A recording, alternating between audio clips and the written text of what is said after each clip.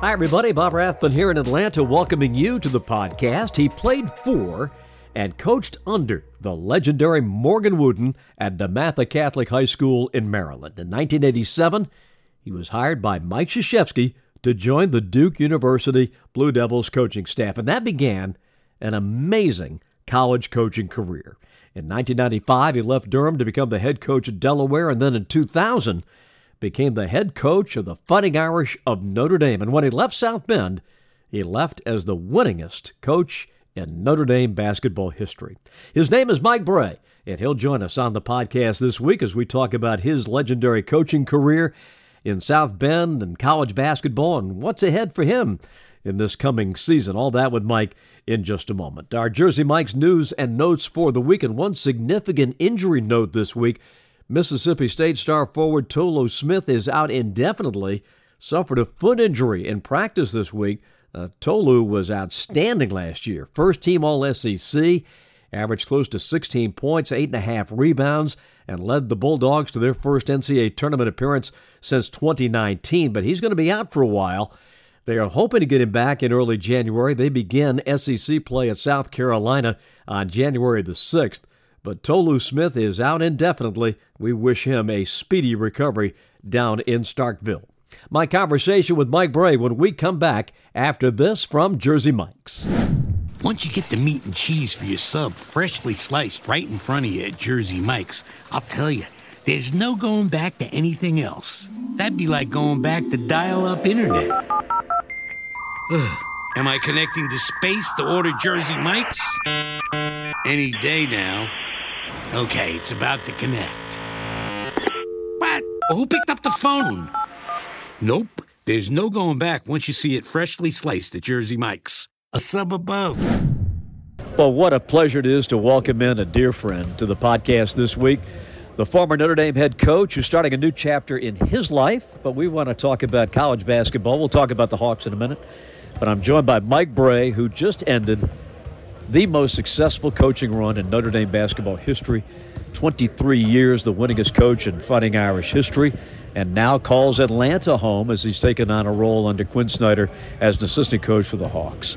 Michael, it is good to see you, my friend. Man, great to be with you. And, Bob, can we make sure Digger Phelps hears this? You know, especially the line about the all-time winningest coach. Anyways, Bob, it's good to be reunited with you. You and I have spent a lot of time along the sidelines of ACC basketball, certainly me as an assistant at Duke, and then the Irish joining the league not that long ago. But you're right, it's kind of a new challenge for me and amazingly energizing being back on this side of it and being with Quinn Snyder, who I coached as a junior at Duke back in '88. You know, speaking of '88, I am watching TV the other day, and what game comes on but 1988, Cameron Indoor Stadium, Duke and NC State, and there's Quinn and Danny Ferry and that whole great Duke team, you with Coach K, and I'm looking at NC State with Chucky Brown and Corciani and all these guys, and I'm like, wow. I'm having a flashback that we could not keep Corciani out of the lane, and they didn't even ball screen for him. There wasn't even pick and roll back then, and it was hard to guard that guy. But, you know, I go back, and I was so fortunate, you know, I left Morgan Wooten in a high school position, and Mike K, I guess, wanted a younger guy back in '87, and I got down there and was really fortunate to be around Mike. And then when I got to Durham, Quinn Snyder and Danny Ferry were running the team. They were the captains, even though Billy King would argue he was really the voice. But it was really interesting to join at that time. And, you know, fortunately, I didn't screw things up too bad. We got on a pretty good run, you know, the 8 years I was there. You left college basketball after the run at Notre Dame that we mentioned just a few months ago as we speak. College basketball in a very different place from the one you came into in 1987. Your thoughts, Mike, about the state of the game as we get ready for the new season? Well, I do worry about it, Bob, and you and I have talked about this at a couple ACC games, you know, before I made the backdoor cut to the NBA. But, you know, it has changed a little bit. I guess I'm a little bit of an old guard, old school guy.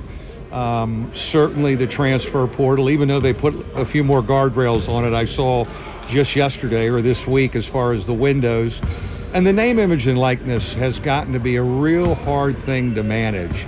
And I worry a little bit. I'm hopeful with Governor Baker in a new leadership position with the NCAA, and probably over the next year or two, probably going to blow up some things or really drastically try and change and get a hold of some things that can keep college athletics and college basketball so good. It's such a great thing. There's only March Madness is March Madness, man. I mean, we own March college basketball. I'm still saying we. It's taken me a while, but I think, you know, we're at a crossroads a little bit. And if you talk to some of the guys that have been in it a long time, like myself, they're concerned.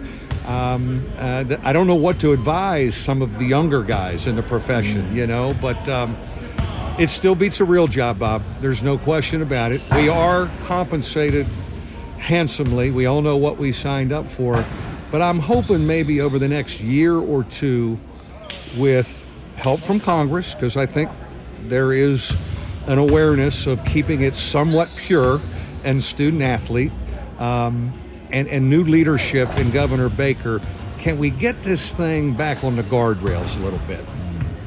The one thing that I'm not sure fans can totally appreciate, they hear it, but I don't think they live it 24/7 like a coach does.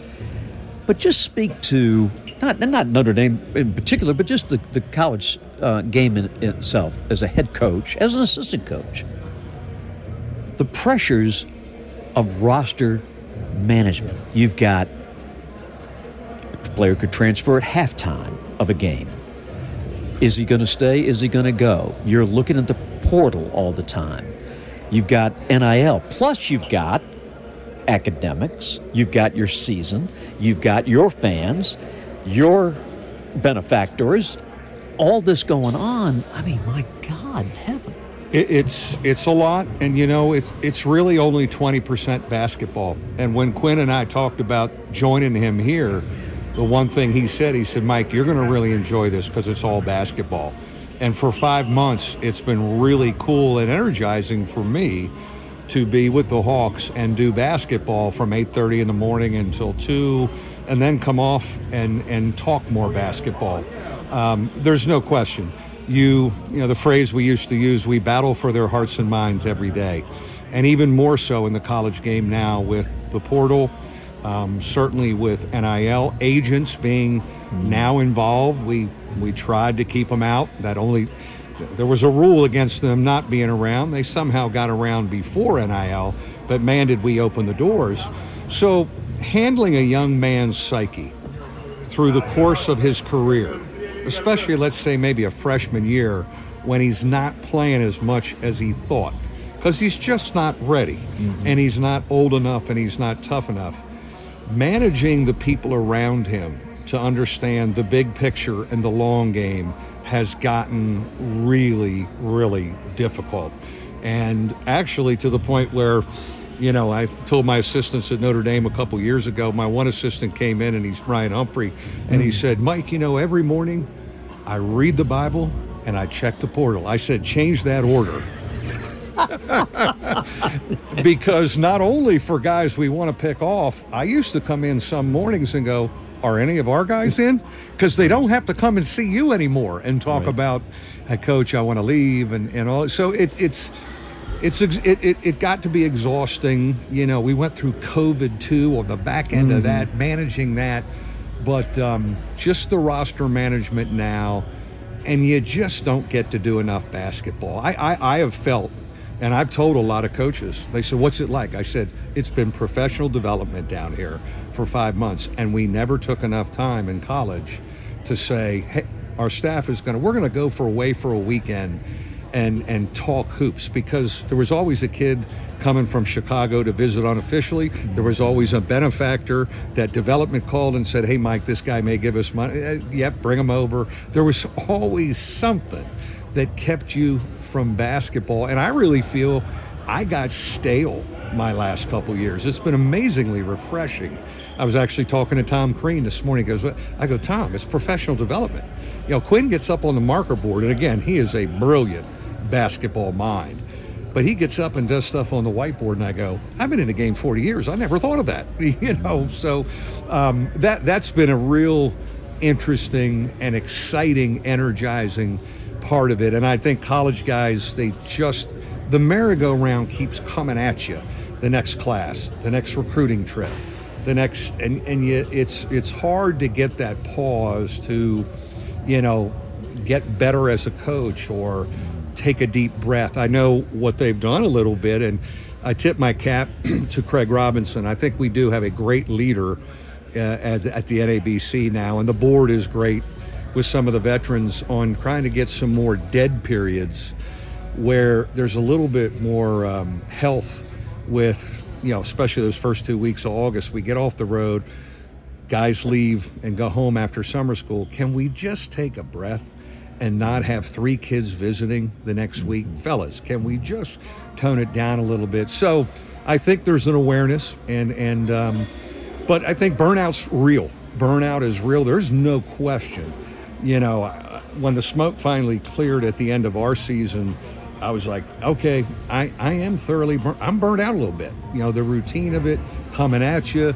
And that's, I think, the thing you got to be careful of with college. Now I'm in a new, you know, kind of phase, and everything's been new to me. Summer League was new. Training camp right now is new. Exhibition games is new. You've been coaching me up on how this thing goes. And so that's really, really been refreshing. But actually that you don't get to do more basketball as a college basketball coach, I think is a little sad, and it hurts it a little bit right now. Maybe we can swing it back in a couple years. Okay, let's shift gears. I'll ask it this way. What was the coolest thing about coaching at Notre Dame or just being at Notre Dame? You know, the power of the brand. I knew of Notre Dame. My mind was blown on how the brand, like the Yankee brand, like the Cowboys brand, just is worldwide. And to this day, I'm so proud when, you know, people here in Atlanta, I'm new to Atlanta, come up and go, hey, you're the Notre Dame coach. And, you know, like, God, that's really, it was really powerful because the university, it's an amazing place. I was fully aligned with the mission. You know, they're a little old school. We had a class miss policy.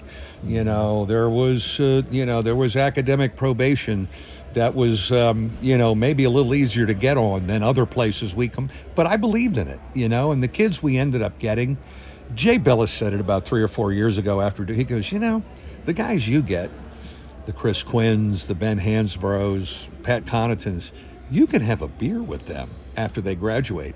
And Bob, I have, because there's been 78 of them. Get this, wow. 23 seasons, 78 guys have come through. Those are sons. Those are your sons out there.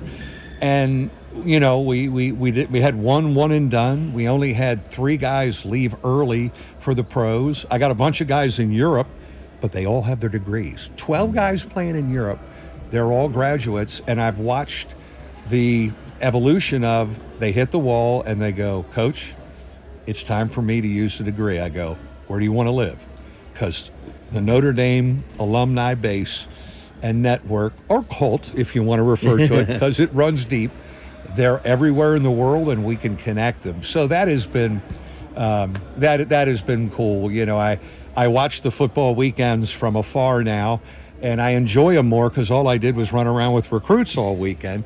But the energy was great, and still, obviously, I got to speak to the Notre Dame club here in November of Atlanta, and I'll gladly get out with them. And and they'll probably ask me, Coach, why didn't you play more than 7 guys? I mean, why wasn't your rotation deeper? You know, should have played more zone? All the good stuff, Bob.